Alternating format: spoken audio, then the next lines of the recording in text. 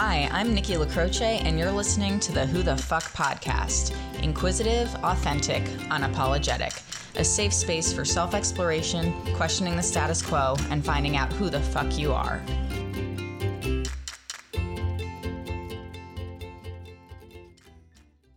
Hey gang, you're listening to the latest episode of the Who the Fuck podcast. Our guest today is Rob Lawless, and if you're not yet familiar with Rob and his mission to spend an hour with 10,000 different people, I'm excited to introduce him and his work to you.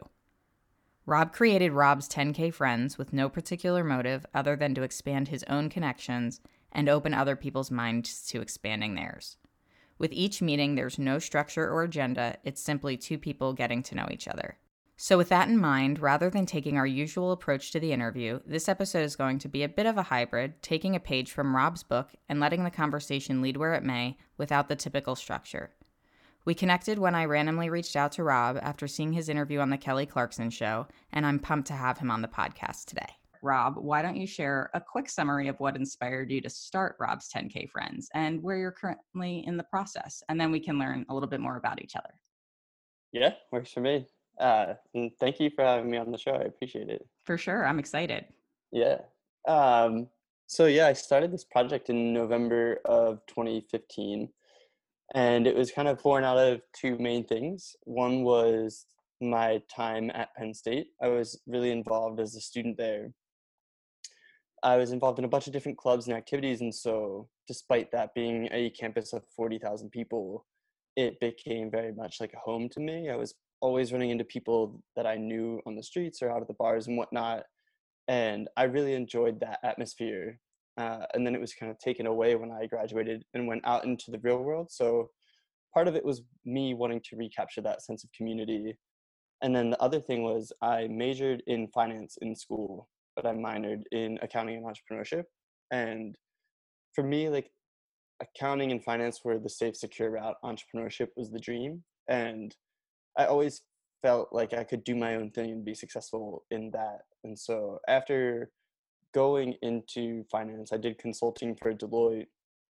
I kind of still felt inside of myself that I wanted to try my own path. And so taking that passion for entrepreneurship and that passion for community from Penn State, I kind of came up with this idea to try to meet 10,000 people. And I just thought it would put me on a really fun adventure that with like modern day platforms like Instagram, that if people were interested in it, then I could turn that into my career as opposed to sitting behind a computer for the next 30 years. So Yeah.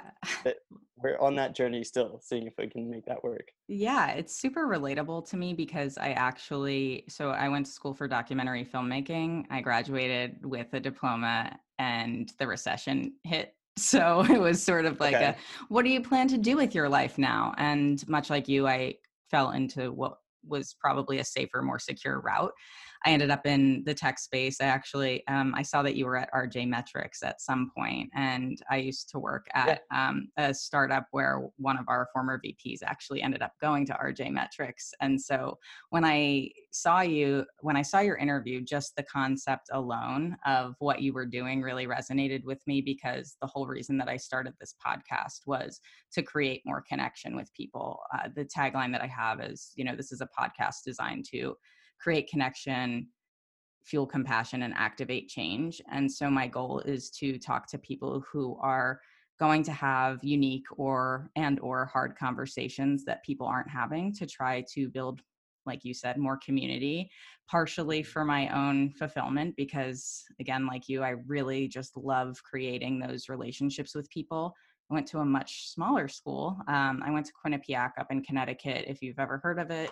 Our polls are very popular, but, I grew up in the same area. I believe really close to where you did. I lived in Bucks County, Doylestown area most of my life. So, were you in North Penn area? Is that where I think I saw? I was near, that high school is like 10 minutes from my house, but I grew up in Norristown. One of the things that really drew me to you and your mission was the fact that it's so bold, right? 10,000 people is a lot of people. And I didn't have the context necessarily around why that came to be, particularly with Penn State. I know plenty of people who went there, obviously growing up in Pennsylvania, and I know what a large campus it is. And it's really cool to see how you transitioned something that really impacted you in your college years into adulthood, because making friends as an adult is arguably really challenging because you're not in all of these forced social situations. Like that's for me why I wanted to build more connection as well. So I'm glad to know that we have that in common. It makes me feel more like part of a community of people who also want the same thing, which is cool. Yeah, that's nice. So I'm kind of curious because I don't want it to turn into just like a full-on interview, and I have just a ton of questions unrelated to just Yeah. really diving into who we are as people. Do you have like a specific like kind of starting point for people since you don't usually, I guess, kind of meet them before you meet them, right? So do you just kind of dive into a conversation, say, hi, I'm Rob, hi, I'm Nikki, let's go? Kind of. I mean, it's almost like us. It was very natural when we first talked. Yeah, They would just like hop on the line and start talking about whatever. Um, I'm always curious, although it doesn't. I mean, maybe like 50% of the time, I'm just curious of how people found my project to begin with, yeah, because I'm always having so many conversations in DMs before I actually meet that person, and so for I sure. I like rarely do any research on people before I meet them. Um, but when I meet people in person, it's always like, are you originally from this area? And then that kind of helps me build out the story of their life, because it's like, if you're not, then where are you from and how did you get here? And Yeah, if you are, have you always been here? Or have you left? And if so, why? yeah. And So what that's brought you usually where I back? start. I Exactly. Yeah. I think now a lot of it has been like, how is the quarantine where you are? Because over the last 2 months, I've talked to people from like 40 different countries and like 25 different states. And so I've Wow. hit a lot of different geographical areas. No And joke. It might be more convenient, at least from that perspective, as far as being able to rally through various geographies. But I'm sure that it doesn't really fit the bill when it comes to actually creating that connection in a three-dimensional realm. yeah, it's much different. And it's like funny, like here, my setup, we just moved into this place like a month and a half ago. So, and I'm moving out back to my parents in Philly in 2 weeks. And so my stuff, like my suitcase is unpacked and that's their printer. And so, but I'm in a 2 bedroom apartment in Hoboken, and like my window faces a brick wall. And so my light on my face is from a lamp. But today, one of the first guy that I talked to, like his window was behind him, and so he was backlit, and I could barely like see his face and what Yeah, he looked like. And those are just some of the struggles you deal with when you're connecting with people through technology as opposed to in person. It's like some of the experience is taken away, whether it's the backlit face or it's the connection is unstable and it yeah, goes out and they sound like a robot and you can't hear what they're saying. So yeah. it's been a experience, but it has been awesome to really like I just got off of the phone with someone from Pakistan.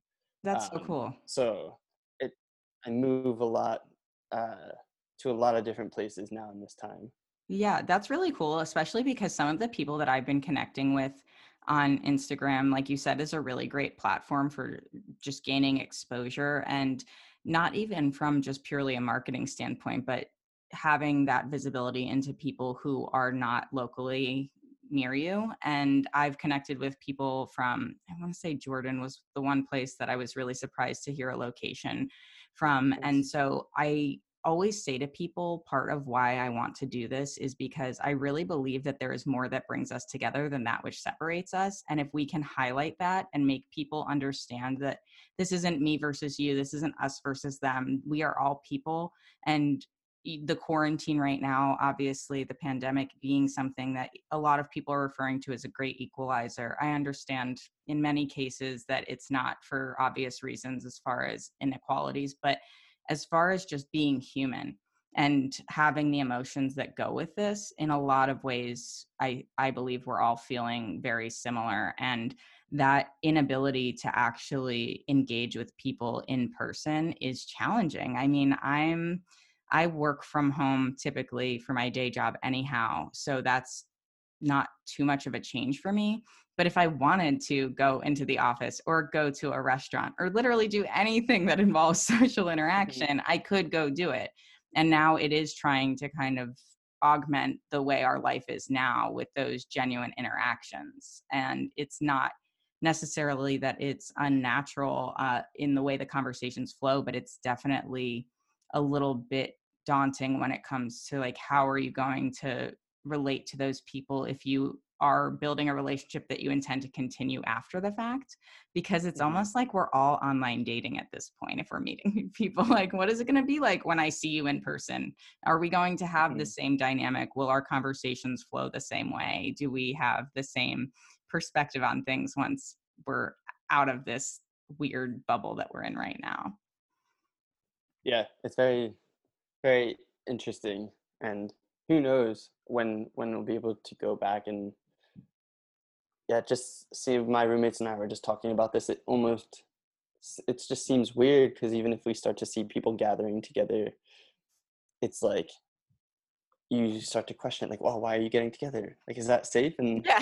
it makes me question when, as a society, we'll be comfortable with seeing each other interact again and be in large group settings. Because I think over the last couple of months, we've become so conditioned to, I guess, fear that in a like an obviously rightful way, like Yeah, trying to stop a protective, right? Yeah. yeah, like you're trying to stop a pandemic, but yeah, it's just become something I think that we're so used to like not doing right now that it'll be interesting to see when we get back to doing it comfortably.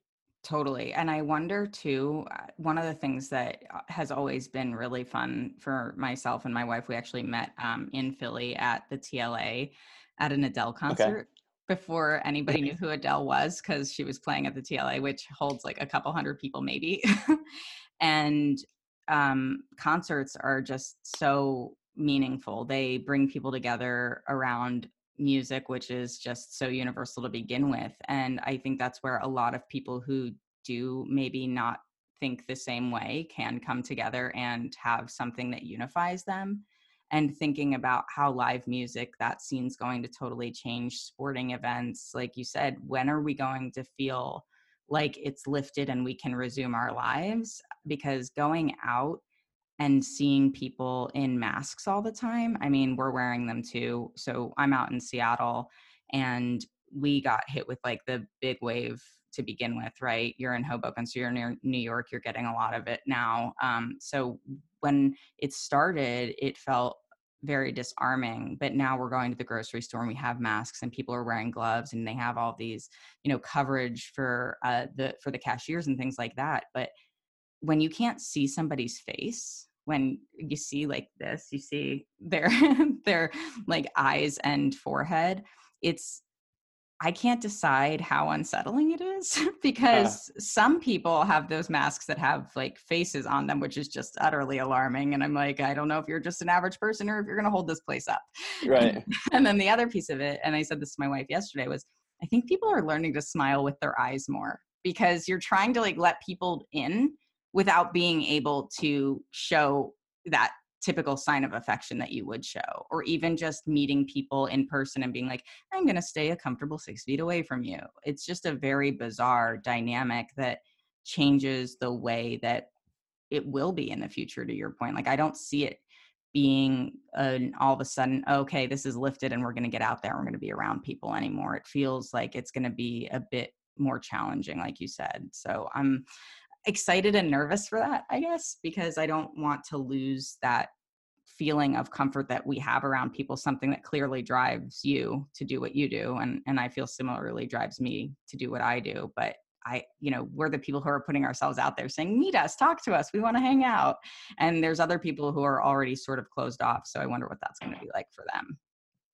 Same. Yeah. And I think for the purposes of my project, even after social distancing and whatnot ends, I'll probably still continue to be virtual or stay virtual for a bit past that, because it's funny because my project used to be such a nice headline for people, like, oh, guys going around meeting people, and now it's like that would be such a negative headline if it was Yeah, like, man, that's going true. around meeting 10,000 people in person. It's like, shoot, I was not expecting that when I They're started like, this, but quarantine that guy, get him out of there. yeah, exactly. So I've tried to, like, I stopped doing the project on March 11th, which was a couple of days before it really felt like everything started to hit the fan, at least here in the Northeast.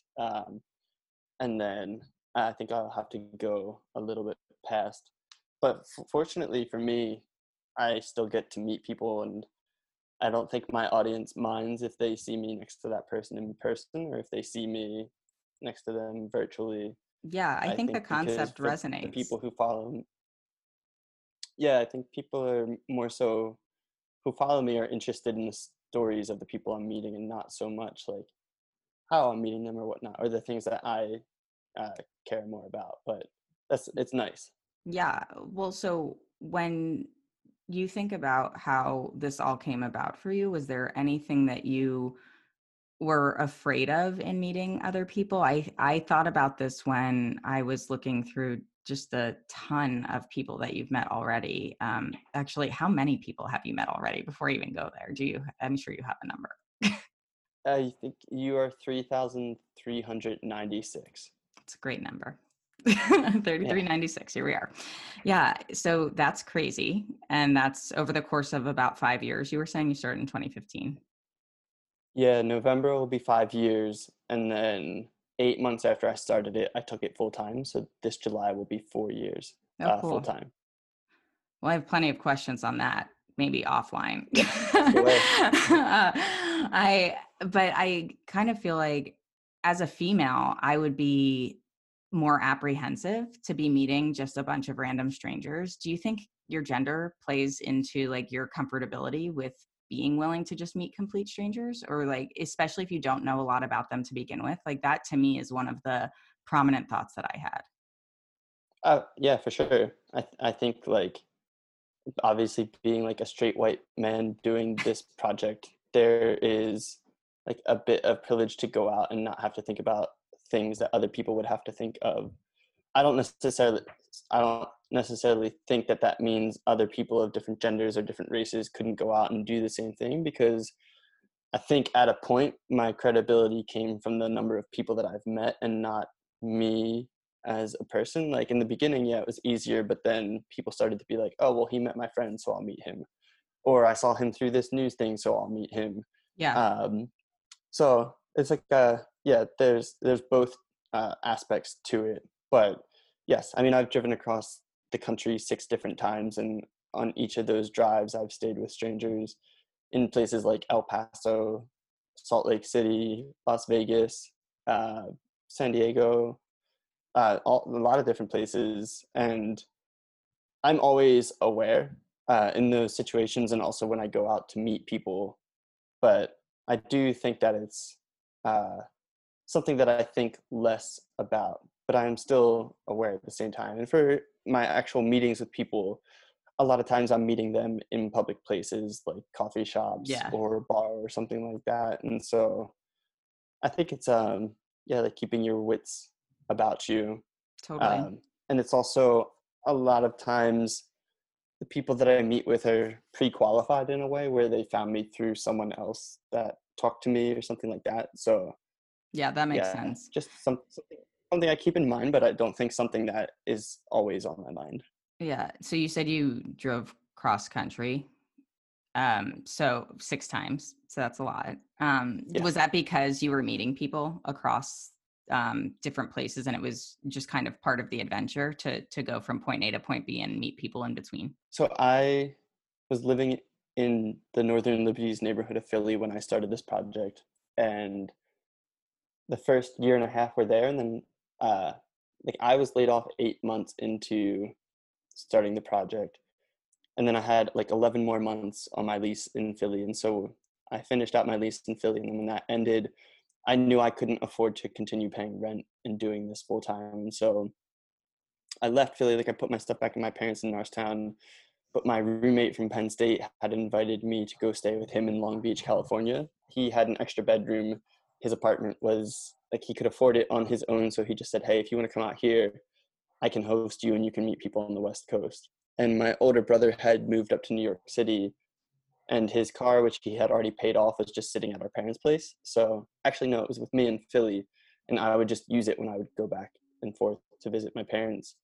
And so I asked him if I could take that, and he said yes. And so I, it was really just a commute more than anything else to get from Philly to LA because I needed a car out in Los Angeles, and I couldn't afford to fly out there and have the car shipped. And so the best option was to drive. And it also just kind of made sense towards the storyline of what I'm doing, that I would like stop in different cities and meet people. So I, yeah, I would like just plan out routes and see where I had friends in certain cities and stay with them. I had some hotel points left over from my consulting days, so I'd always book like a random cheap hotel like outside of the city limits so I could stretch the points further.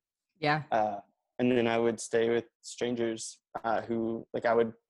It's funny because I think I road tripped much differently than a lot of other people would. Like I didn't know my route until the week before I was leaving or a few days before I was leaving, and sometimes the route changed in the middle of the trip.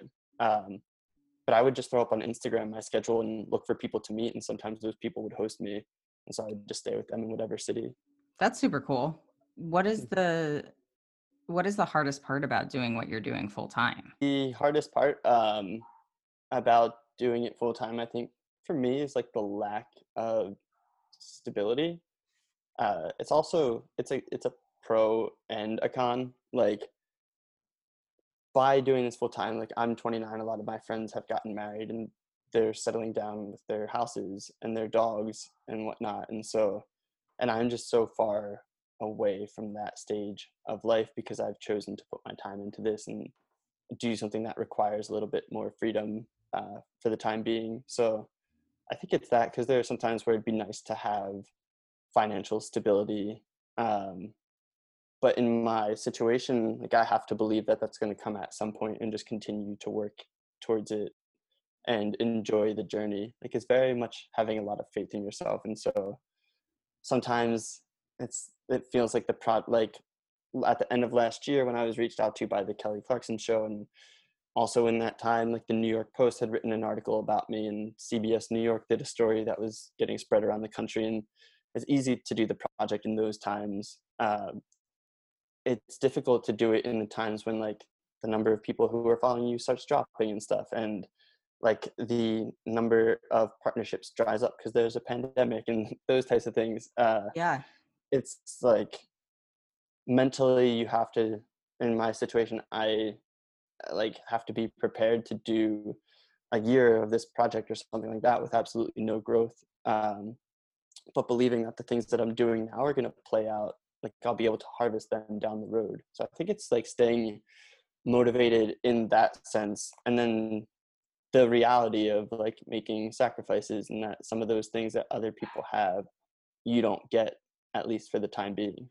Yeah, that's totally fair. I can understand that. I've been unemployed at points in my career prior to now a couple of times. And I think one of the biggest challenges is exactly what you're pointing out, which is having faith that it will turn up and that it will become what you want it to. And I think that your way of approaching it and acknowledging that that is part of the journey is something that we all have to try a little bit harder to do. It's not easy and it's super uncomfortable, which is the hard reality behind it, right? It's very uncomfortable.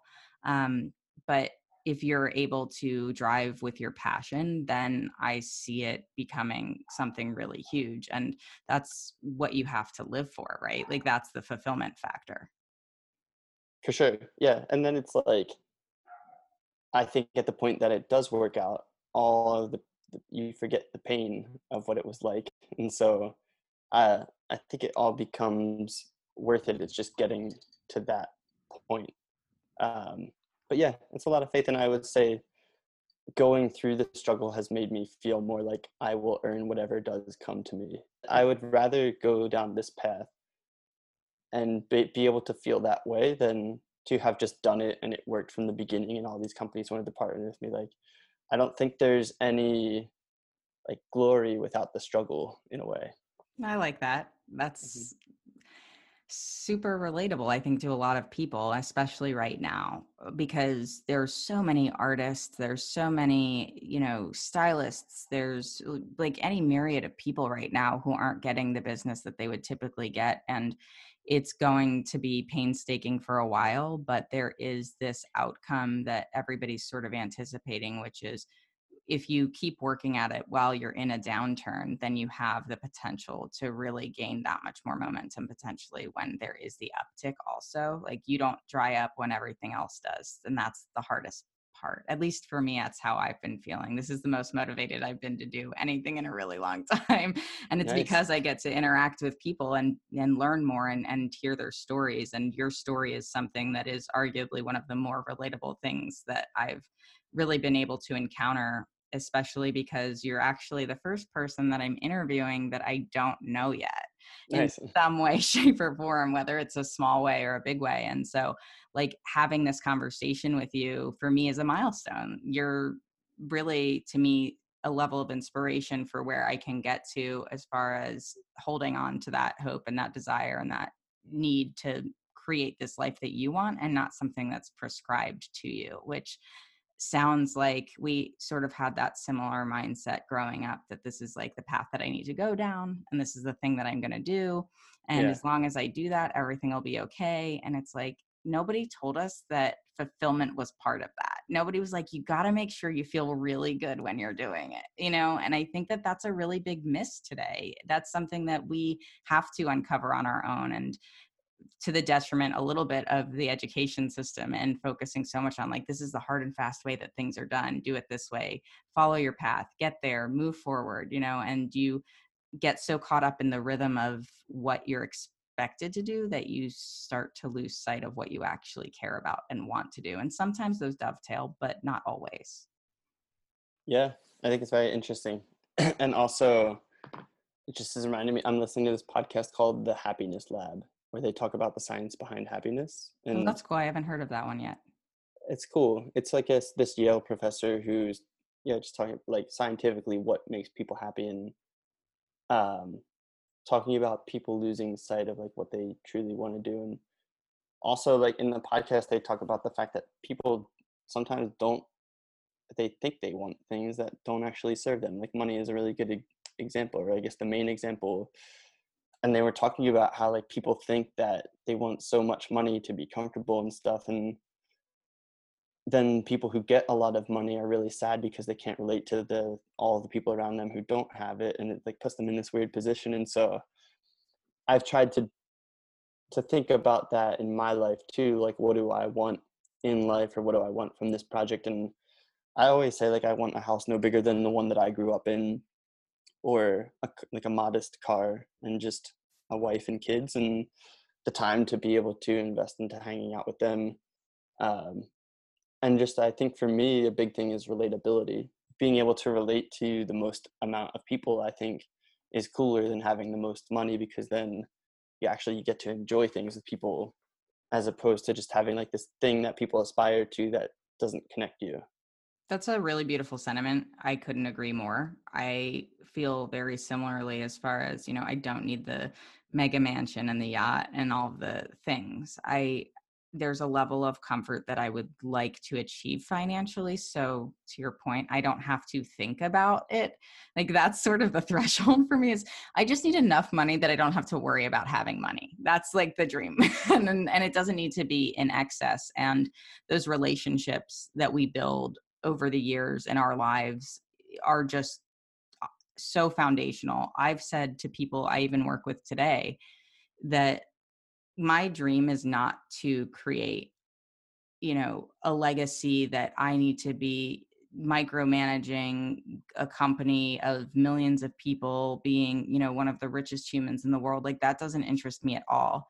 I work in software. And so for a while, I felt like okay, well then maybe I'll just work with some friends and build an app, and then we'll cash out on the app, and then that'll be the pile of money that we live from, and that'll be great, and that's all I'll need. And the more I thought about that, and I've kicked off some ideas, I've had some LLCs, they just haven't been as invested in them emotionally because I didn't feel connected to it. It felt like I'm trying to get money at the end of this. It didn't feel like I'm trying to create something that I feel, I mean, obviously I want to feel proud of, but something that I feel like really connected to or fulfilled by. And when it, like, you can solve somebody's problem and you can make money from solving that problem, but it doesn't necessarily mean that solving that problem gave you some greater experience or good or feeling.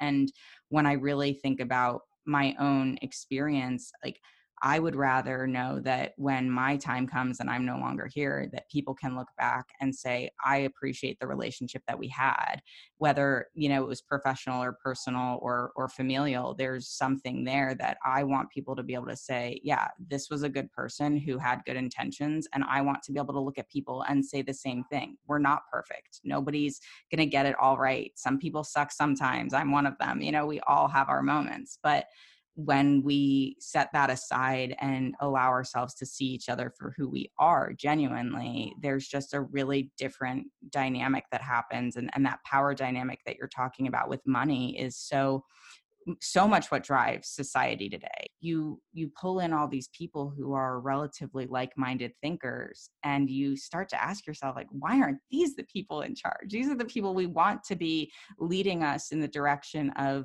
a greater good for humanity, and not focusing on what is that dollar sign? How do we get one more penny out of these people? Because I'm a firm believer that if you do the right things, the rest will come. Similar to how you described your own journey, I feel like at a macro level that also applies. For sure. No, I totally agree with that. I don't know what else is on your plate, since I'm flying by the seat of my pants here, Rob. Cool. Well, I'm curious. I just was curious earlier. Who is the VP that went to RJ from your company? Mike Shankman. Oh yeah, Did you know the Mike? finance. Yeah. Yeah. That's funny. He and I worked together at a company now called Phenom, but previously I Momentous, and I was there before the name change. So I was there very early on, and we parted ways, I think, roughly the same time. So I actually worked with his sister then at my following job. So I knew them pretty well. Nice. And yeah. So you were at RJ Metrics, and then you just dove right into this? Yes, I started this while I was there, and then went into this after they were bought out because I was laid off and they were bought out. Oh, nice. Uh, Oh, yeah. That was Magento, right? yes, yeah. Um, So, but it was that's good. that's great though that you had the opportunity to commit to this full time. Was that a hard decision for you to make, to actually say, like, I'm gonna put it on the line and this is where I'm gonna go with it? No, surprisingly not. And That makes me happy. I think that's just something I've learned about my personality. Like, I make big life decisions, I guess, career wise on a whim, or like, I don't know. I guess I just trust myself because when I was at Deloitte, the program that I was in, I was a strategy and operations consultant for them, and you do 2 years as an analyst and then one as a consultant, and then you go get your MBA full time, and then they pay for it, so you commit 2 years back to the firm. Okay. But it's like a hard program to get into, and then they're like one of the only companies that I know of that is covering the full cost of MBAs. And I, from our days of them like going to the firm and seeing if that was where we wanted to commit to, they would show the schools that their people went to for their MBAs, and it was like Columbia, UVA, Wharton, Harvard. And so that seemed like a really attractive thing, and I thought for sure that I was going to go down that path. But when I heard about RJ Metrics through a consultant that I worked with on a project in Kentucky, I learned more about it, and like the data analytics space was really interesting at the time, and it kind of satisfied that entrepreneurship bug within me. Um, and I remember like I had to pay $5,000 to Deloitte to leave because that was part of a bonus that I would only get to keep if I stayed there for 2 years, and it was Yeah. only a year and 3 months. Oh, it's harsh. Yeah. So I had to pay $5,000 to leave, to take a pay cut to go to this risky tech startup. And for me, it was like, yeah, of course. If Yeah. that makes sense. I mean, it seemed to play out well enough for you that you are self-employed at this point. You know, you mentioned some of the challenges with where we're at today in the economy, obviously playing a role in that. But it's it sounds like you've sort of always had in mind that you needed to get to kind of take the next thing to figure out where that's going to lead you. Yeah, and I think people see those types of decisions as more black and white than they actually are. Like someone might look at me and be like, left everything, like put everything on the line to go into this project full time. But in reality, it's like I decided to do this full time, and if it didn't go well in those first couple of months, I would have interviewed back at Deloitte and said, "Hey, I took a chance to go to this tech startup. I started my own project. Here's what I learned by interacting with all these people, and here's how I can apply it back to the firm. And I have experience with working here before." So it's like I think when people think of you going into your own thing full time, they feel like every other option is removed from the table, but those are all still there as fallbacks. And I'm lucky to have had a good education and a good start to my career, and also a support system where I've always felt like rock bottom had a big pillow on top of it. Where if I got, even still, like if I ran completely out of money, which has come close a couple of times in the project, I got over the fact that that was something that I should be afraid of. Obviously, it's uncomfortable, but if I ran out of money today, that I could put out a GoFundMe and be like, "Hey, if you followed my project, you know I've been doing this for a long time. I ran out of money. If you could help me for a month or so," I'm sure some people would contribute to that. Or Yeah, if I had to put out a story, "Hey, I ran out of money. If anyone has a part-time job or a full-time opportunity, they could connect me with." Like I have a network. as an option as well, yeah. You have Or probably arguably one of the bigger networks than people have. So that has to be a bonus, and I think speaks to the effectiveness of what you're doing too, is that beyond just creating those personal connections, these are supporters of the business that you're you're running essentially, right? It's hard because it's a project, but it's also, I mean, it is foundationally like this is your job. This is what you're doing to create a livelihood for yourself, correct? Like, so there is some yes, parallels between, like, I'm meeting people with no intention, but if it so happens that down the line they can become a resource or an opportunity, then that's really just all for the better, and I think validates what you've been doing and why it's important. absolutely, yeah. And I think of that with every connection. It's like I'm happy to meet with people, whether they turn into someone that like takes me into like something that can turn the project into the next level, or if we just get to meet and chat. And I think because I authentically believe in that and show up for people like that, that's how those things work. It's like I don't know, because I think sometimes people do things authentically, but then it's like when it really comes down to being authentic, it's like, oh well, actually I wanted something out of it. And so Totally. um, I feel like for me, like I've always understood and lived that way, that I am going to meet people whether it turns into something or not. And I'm just very curious to see what happens. And I can say from my project, like the fact that I have had partnerships and that it has been covered by some bigger press sources, like if I'm looking at the data of it, it's trending in what seems to be a direction where it will be able to stabilize at some point. Uh, but I just don't know. It's kind of like going into the darkness and Yeah, hoping. it's a bit ambiguous right now, but I think most entrepreneurs feel that way. I wouldn't have fancied myself an entrepreneur prior to becoming an adult in the real world, but I realized very quickly that I should not be working for other people. I just don't really vibe with the corporate concept. I think it's a bit antiquated, necessary in some ways, absolutely. I mean, companies are able to provide us with a lot of resources now that we wouldn't have otherwise given the pandemic. But I also feel really strongly that there's so much value in the smaller business space because it is more intimate and you do get to know people more personally, and everybody doesn't feel as disposable. Yeah, When I think about how we grow as people in with that context, like, it's not easy to feel like you're starting something new and that you can't really chart your path. But like you said, it is the journey, and it's figuring out like, what are the good things? What are the bad things about what's happening right now? How do you become this version of yourself that you want to be? And I think one of the questions that has been sort of floating through my mind as we've been talking is, what do you feel has really come out of this for you personally more than anything else? Like, is it just getting to know people who are so different and having that worldview? Or is there like a specific moment that resonates with you as sort of like, this is like just a monumental moment for me in meeting somebody and having a new perspective? Um, I think it's like both to an extent. Um, it's because every person I meet with changes my life in some way or another. Like it might just be like sometimes I'll meet with someone. For example, I met this guy the other week, and he is in high school, and we were talking about music, and I was like, "What is popular amongst high schoolers right now?" And he told me about this artist called No Name, and so I looked that artist up, and then there's a song that she has that I ended up really liking, and so now I've been listening to it.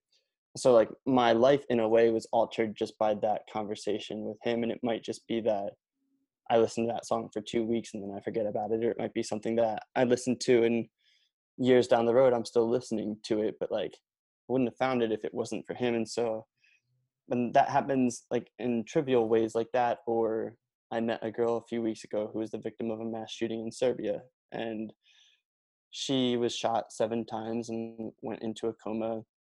Oh my And gosh. in her coma, they had to amputate her leg, and she had nerve damage in her arm. And so hearing her story changed my life in a way where it helped me understand what I should and should not consider to be a problem. Like being in a quarantine and being stressed about partnerships when you have a big support system and stuff is not that bad.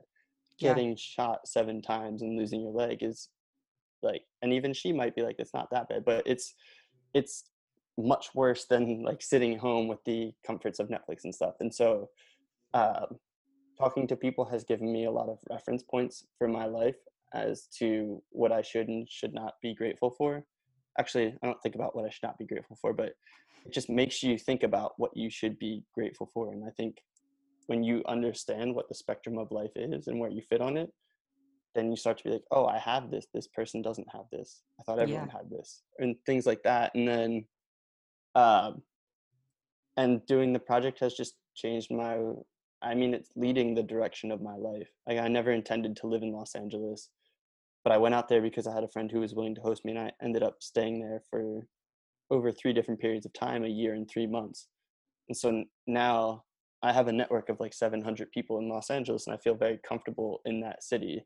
Yeah. And same here in like the New York City area.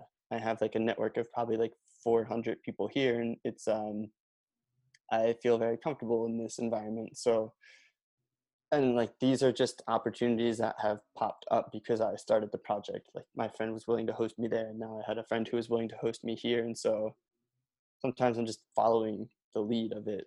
Yeah, well, it's like, where's life flowing and just going with it and letting that Yes. happen. I've become much more of a believer in that mentality that you should just kind of follow it as opposed to trying to resist it or construct it too firmly, because w- frankly, it leads to disappointment a lot of the time because we anticipate something that will never be or could never be. And not because we're not trying, but I just think there's 99% of the time you're going to have a wrench thrown in your plan. And so, what do you do when that wrench is thrown in there? I mean, when you were speaking about the woman that you spoke to who had been shot and in the coma, it really resonates because I've had a tremendous amount of trauma in the last year that has sort of unfolded, but with my wife and I, and there have been just a multitude of things that have come out of that, where it started, this is like a really hard reveal for me, but it started with last March. She was sexually assaulted and I found her, and I was in the bar on the other side of the wall, and like I had no idea what was happening. And there's this reality that just all of a sudden clicked for me about like what is important and what is not. And Julia Louis-Dreyfus had a quote on Dax Shepard's podcast that I can't forget, which was, she had, I think, gotten nominated and won the Emmy the night before she found out that she had breast cancer.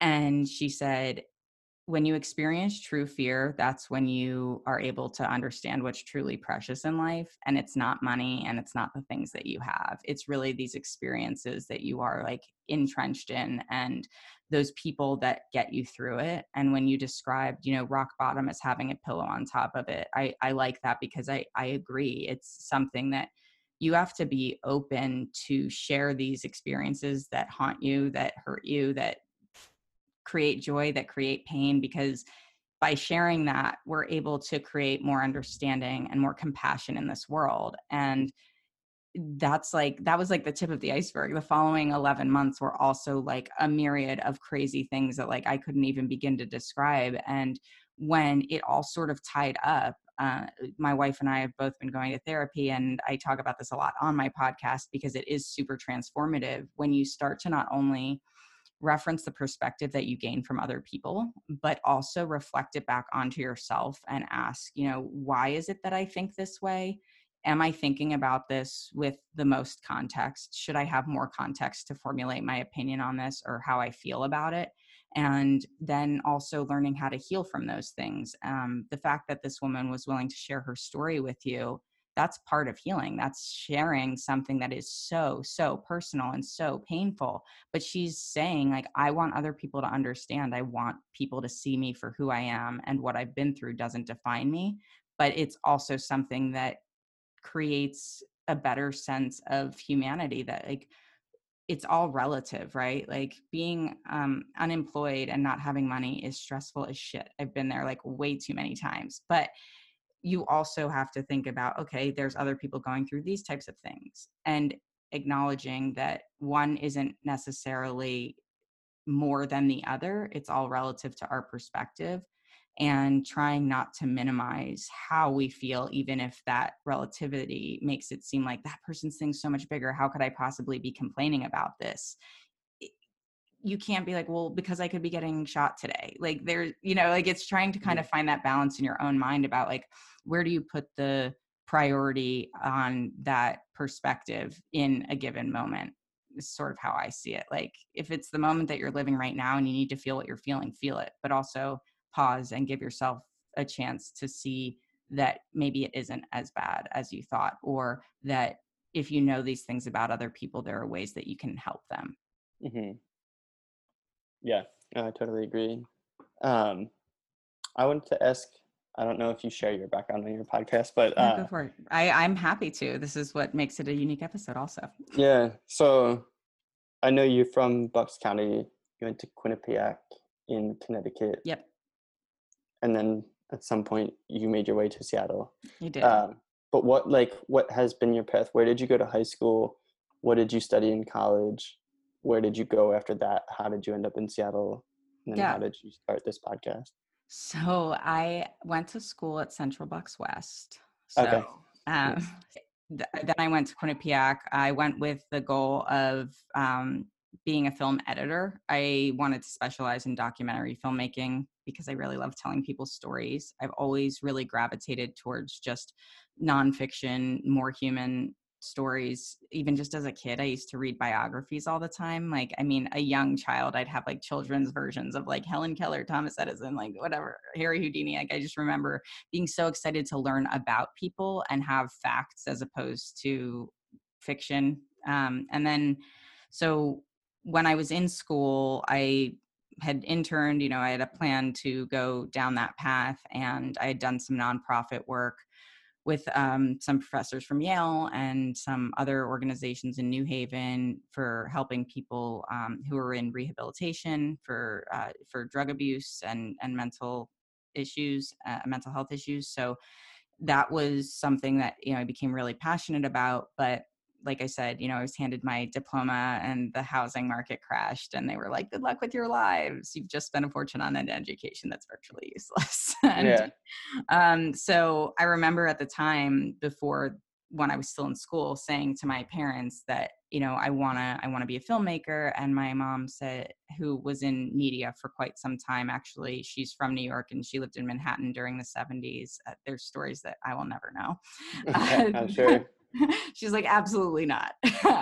So when I told her that, she said, I applaud it and I'm glad that you're doing something that you love, but it's not going to most likely be the most financially stable thing that you can do. And I was like, I don't care if like I don't have any money, if I'm living in a box, as long as I'm doing what I love. Then cue like the economy crashing and me having no job and like no prospects at the time. And I was like, so that was wrong. I don't think I'd be okay with that.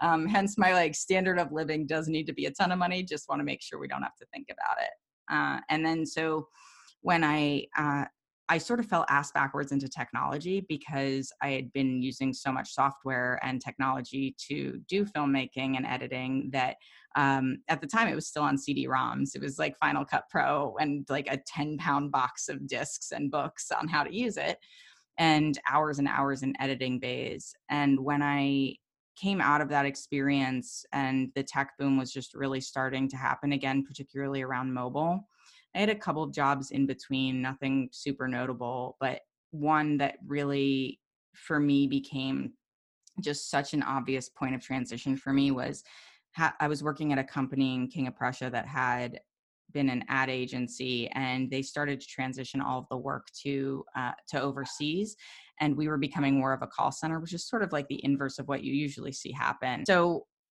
and I literally had to punch a clock, and I just remember this feeling of just like, ugh, I can't do this. I'm like not connecting with people. There's nothing strategic about this. There's nothing that's like making me want to wake up every day. And so I ended up getting into the mobile tech space when I started a job at Career Builder, intended to be like a marketing position, but turned into a product management role.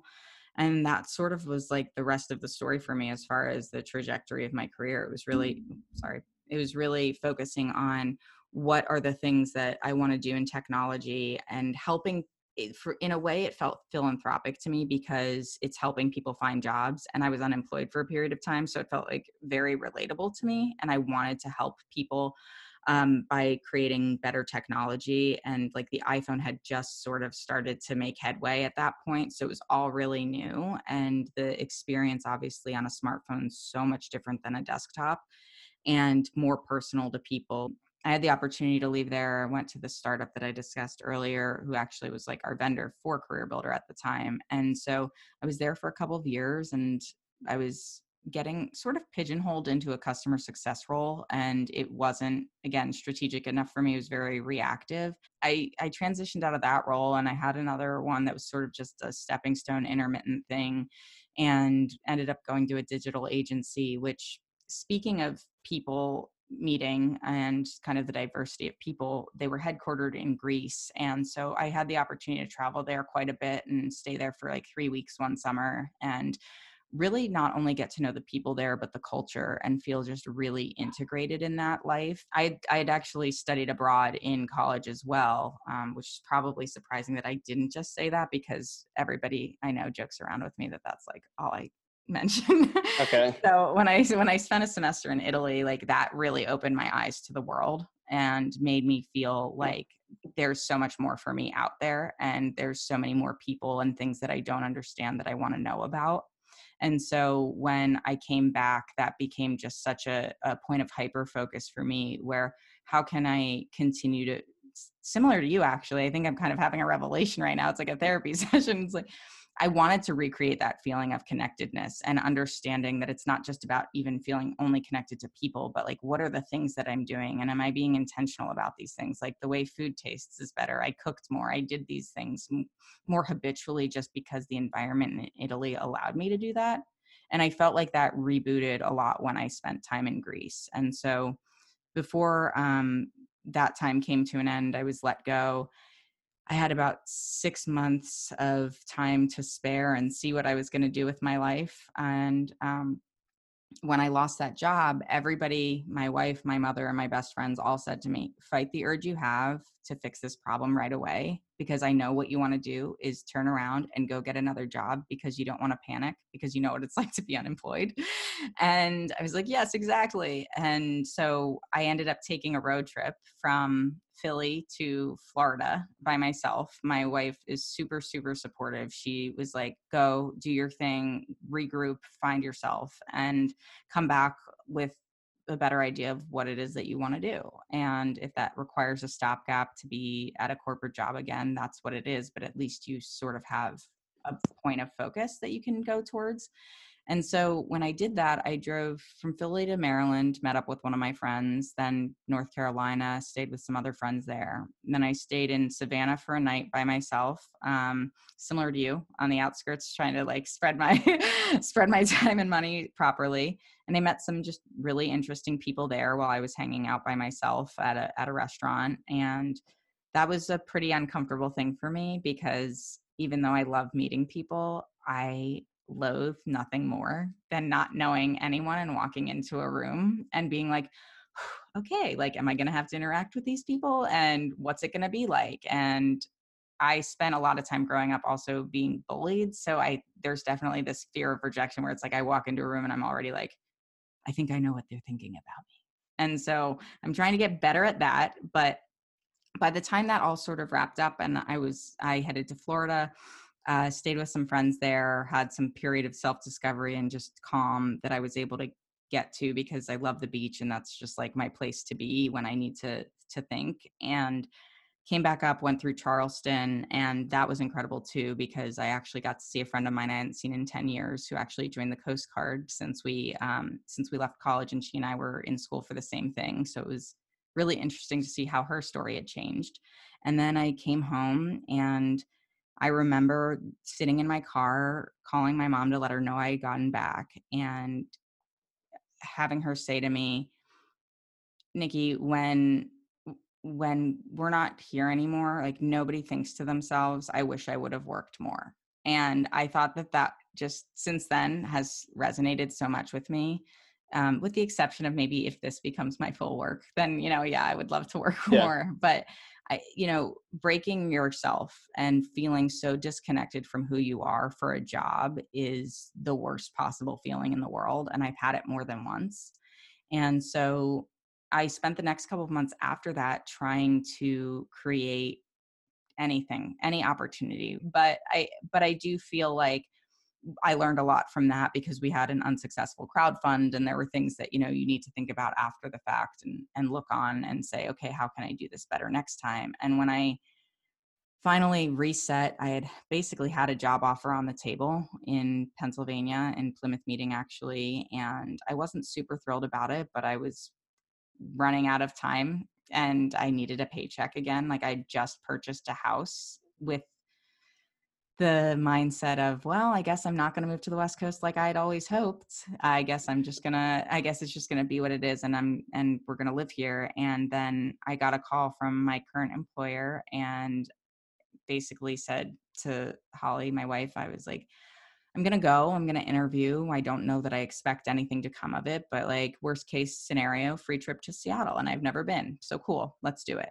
And I went and the interview went well. And within 2 days, I had an offer and I had to say, okay, so you want to like wing it and move to Seattle with me and we can go on a housing visit? And she said, if you're going, I'm going. I don't need to go see it. If you think it's a good place for us to live, then let's go and let's be there. And so we basically just up and left a little less than 3 years ago. And honestly, haven't really looked back since, even despite like the last year that I described, thinking about that more circumstantially and less about like where we are, and thinking about the relationships that we've built here. And even just coming into my own experience here has been really amazing, because I'm opening up a lot more to connecting with people, because I'm finally comfortable with myself and able to have dialogues that are less predicated on that feeling of anxiety that I was describing when meeting new people, and more about just,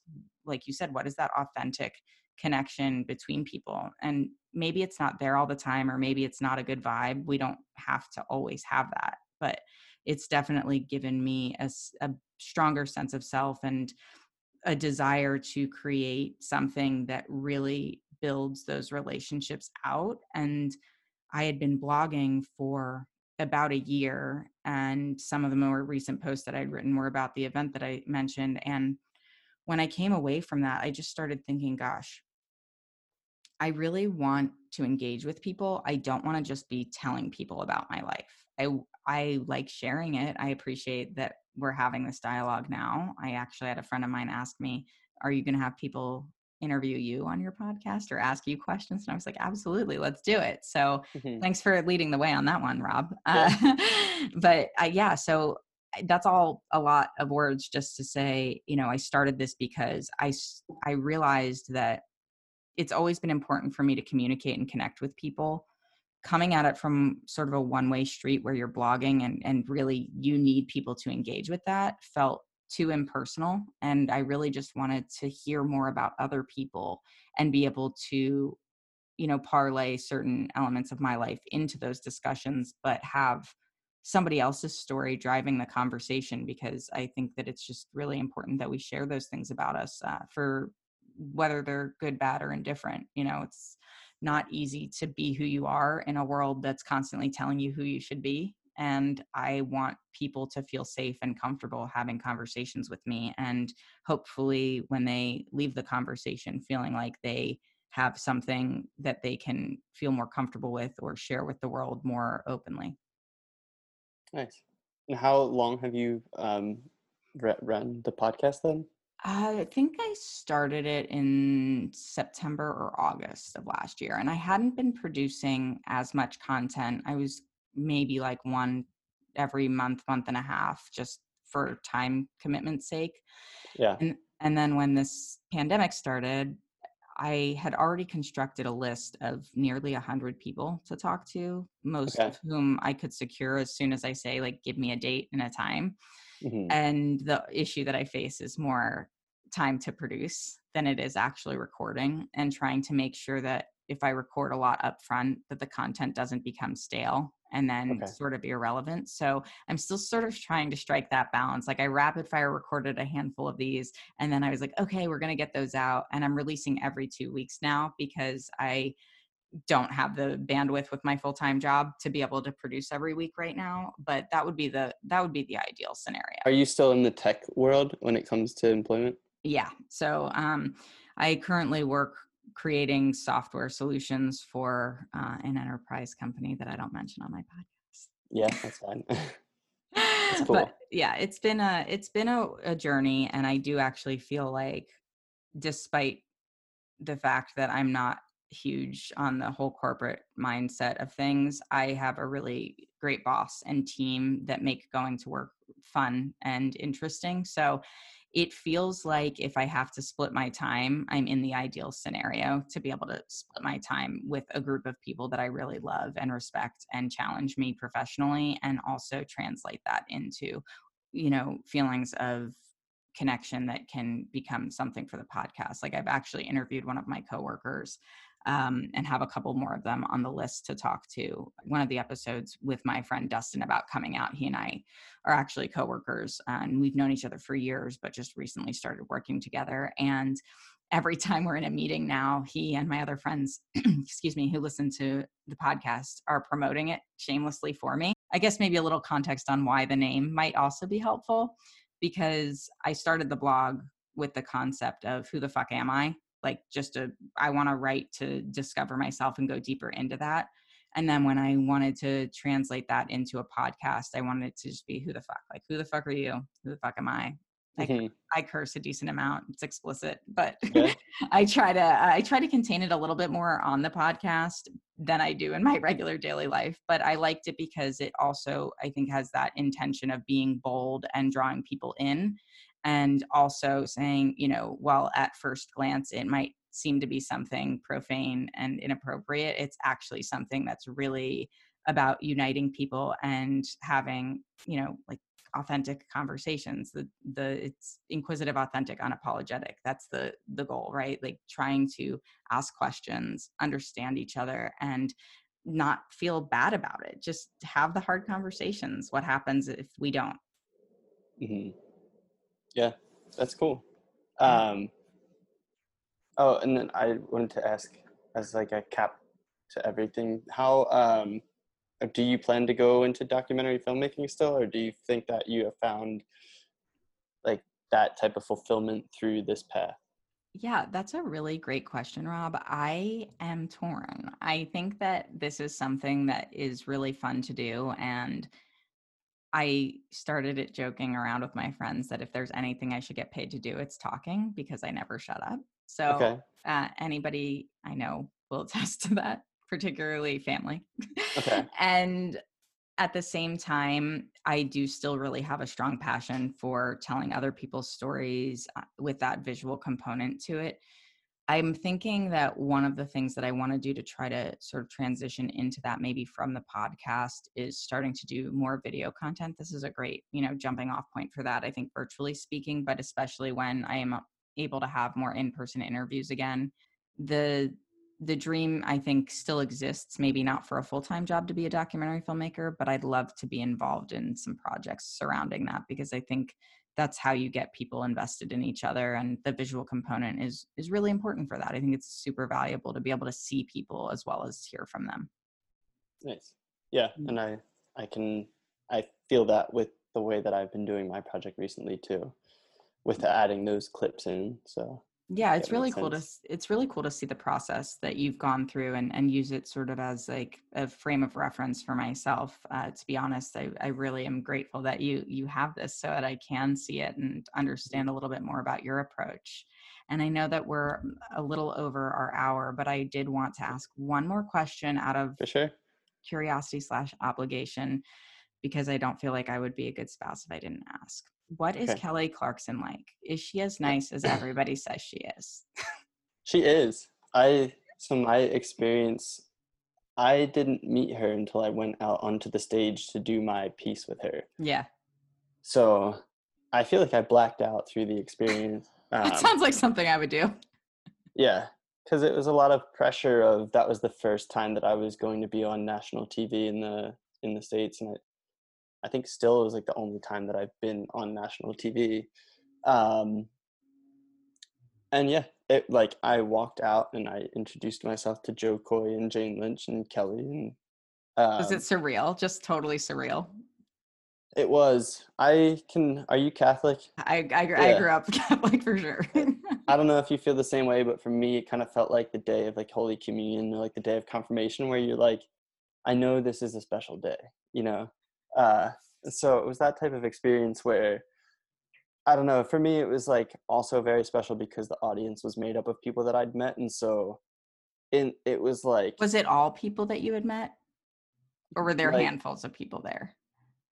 it was like, the audience is probably like 100 people, probably like 90 of them were people that I met. The goal was Wow. for all of them to be people that I met, but some people had to drop out last minute because of work and whatnot. And so That's they, crazy though, that they, they actually catered it to like the audience of people that know you. Yeah, so in a way, it felt like the episode was kind of built around like that was the shtick of that particular episode was like this guy's meeting 10,000 people.